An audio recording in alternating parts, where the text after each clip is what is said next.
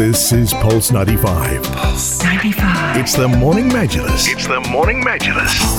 Good morning and welcome back onto the Morning Majlis, live on the airwaves across the nation, also live on YouTube. We are talking a little bit about Sharjah's cultural wonders, and one particular avenue that I am very, very looking forward to is Rania Ghurfat al-Amtar. Is that right? Rain room. Yes, exactly. So that's something I'm really looking forward to. But Sharjah Art Foundation, they've got something that is going to be very, very captivating for art lovers. Art in the Age of Anxiety.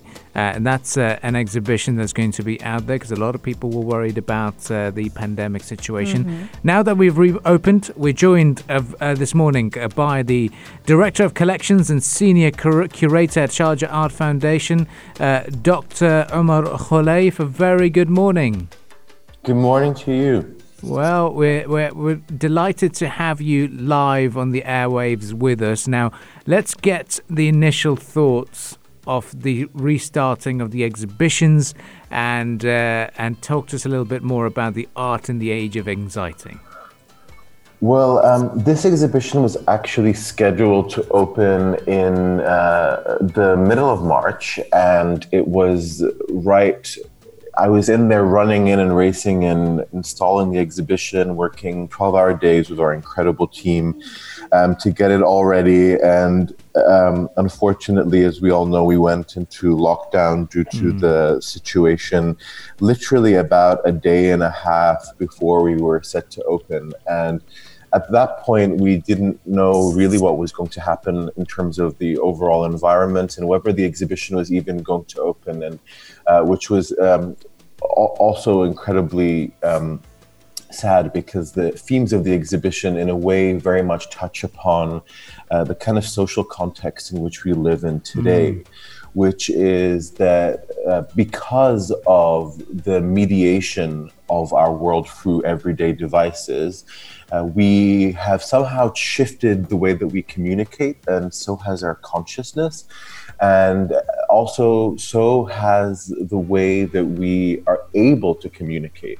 So the exhibition, through the work of over 31 artists and collectives and over 60 works, seeks to tell a story from the 90s all the way to the present about how really the internet has connected us and enabled a really kind of different digital sphere, a thickened digital sphere whereby social media platforms have given rise to new ways of thinking and being in the world. And of course, during lockdown, when social media was one of the few mechanisms through which we communicated to each other, we were able to keep in touch with our families, with our friends. During isolation, it became ever more clear the influence of these spaces on our lives. And the show actually very much touches upon that, not only through the art, but through the incredible architecture that we built to stage it as well. Now, Dr. Omar, I've got to ask you in terms of, because a lot of people would be listening in and thinking, oh, that sounds very interesting, and I do want to catch it, given how much your team had to go through about potentially starting and suddenly put a massive pause on it, but now to wait all these 4 months, what are the timings and how can we take part in this? Well, we're very, very privileged that we are still able to have the exhibition on.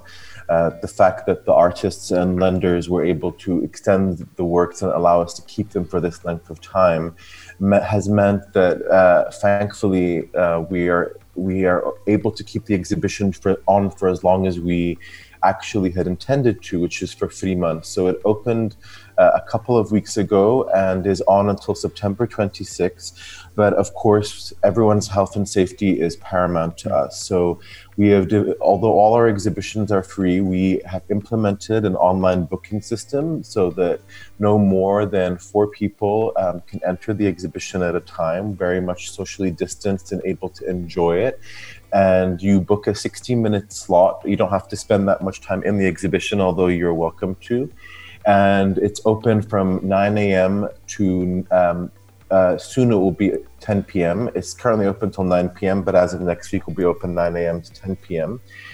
In order to give people that extra time after they've, coming back from work or wanting to spend time in the evenings, and that's every single day of the week except on Fridays, where we open from 4 p.m. till 10 p.m.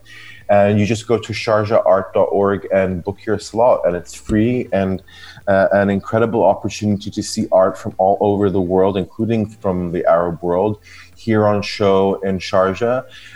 It's an incredible time to visit and see art because these are air-conditioned spaces, and as we know, it's very hot outside, and it's also a very safe space because we disinfect the space after every visit.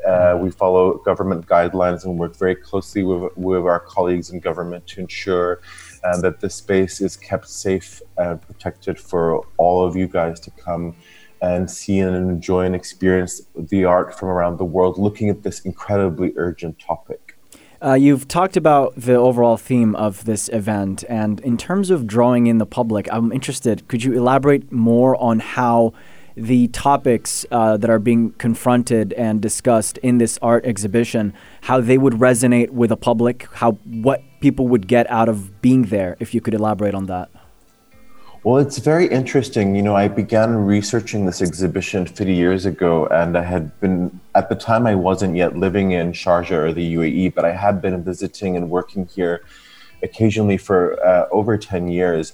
And what I came to discover is that the UAE per capita has the most social media active accounts per capita than any other country in the world. Literally, the UAE is the most socially active country online through technology than anywhere else in the world. And so there's this incredible amount of literacy here in terms of what it means to engage with technology, and incredible amounts of innovation happening.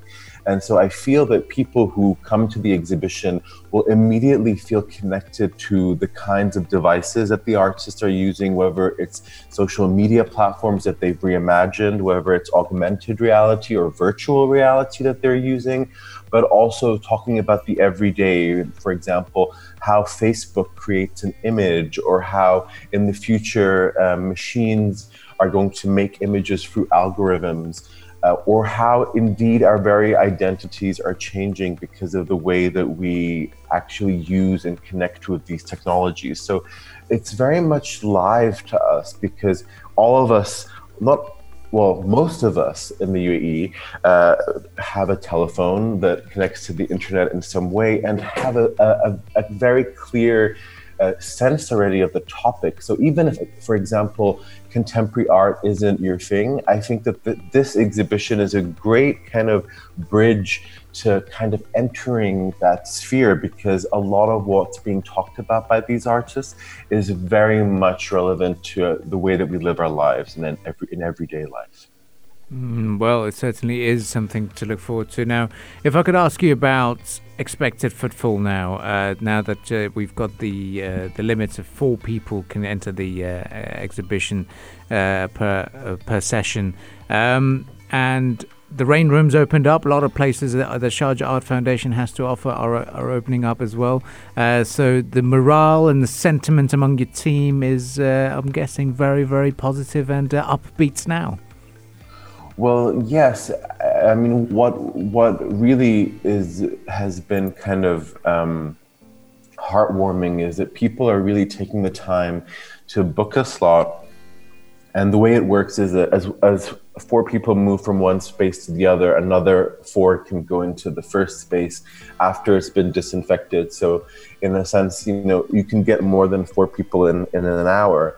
And so what's actually been very surprising is the incredible demand and hunger and thirst the UAE audiences have had for this exhibition.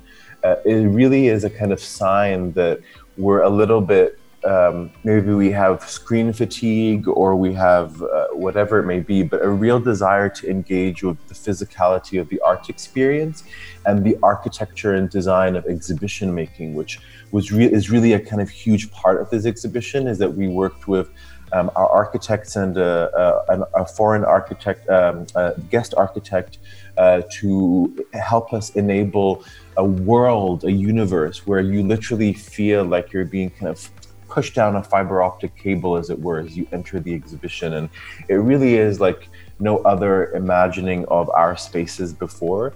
And so it's been incredibly popular.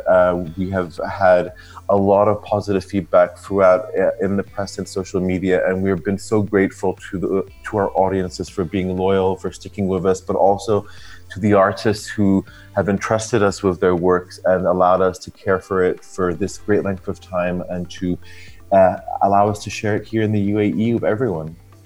Well, certainly is something to look forward to. Dr. Omar, thank you for joining us this morning, and we look forward to welcoming you into the studios at some point in the future. Oh, I've been there before, and I love it. So I look forward to seeing you face to face again soon. Yes. Thank you so much. Thank you very much for that, and we look forward to that as well. Well, on the Morning Match List, we'll take a bit of a breather, and we'll come back and talk about another form of arts, sports arts. It's going to be the world of sumo wrestling. It's returning with visitors allowed or spectators allowed to catch the action. Stay tuned to Pulse 95 as we give you all the latest.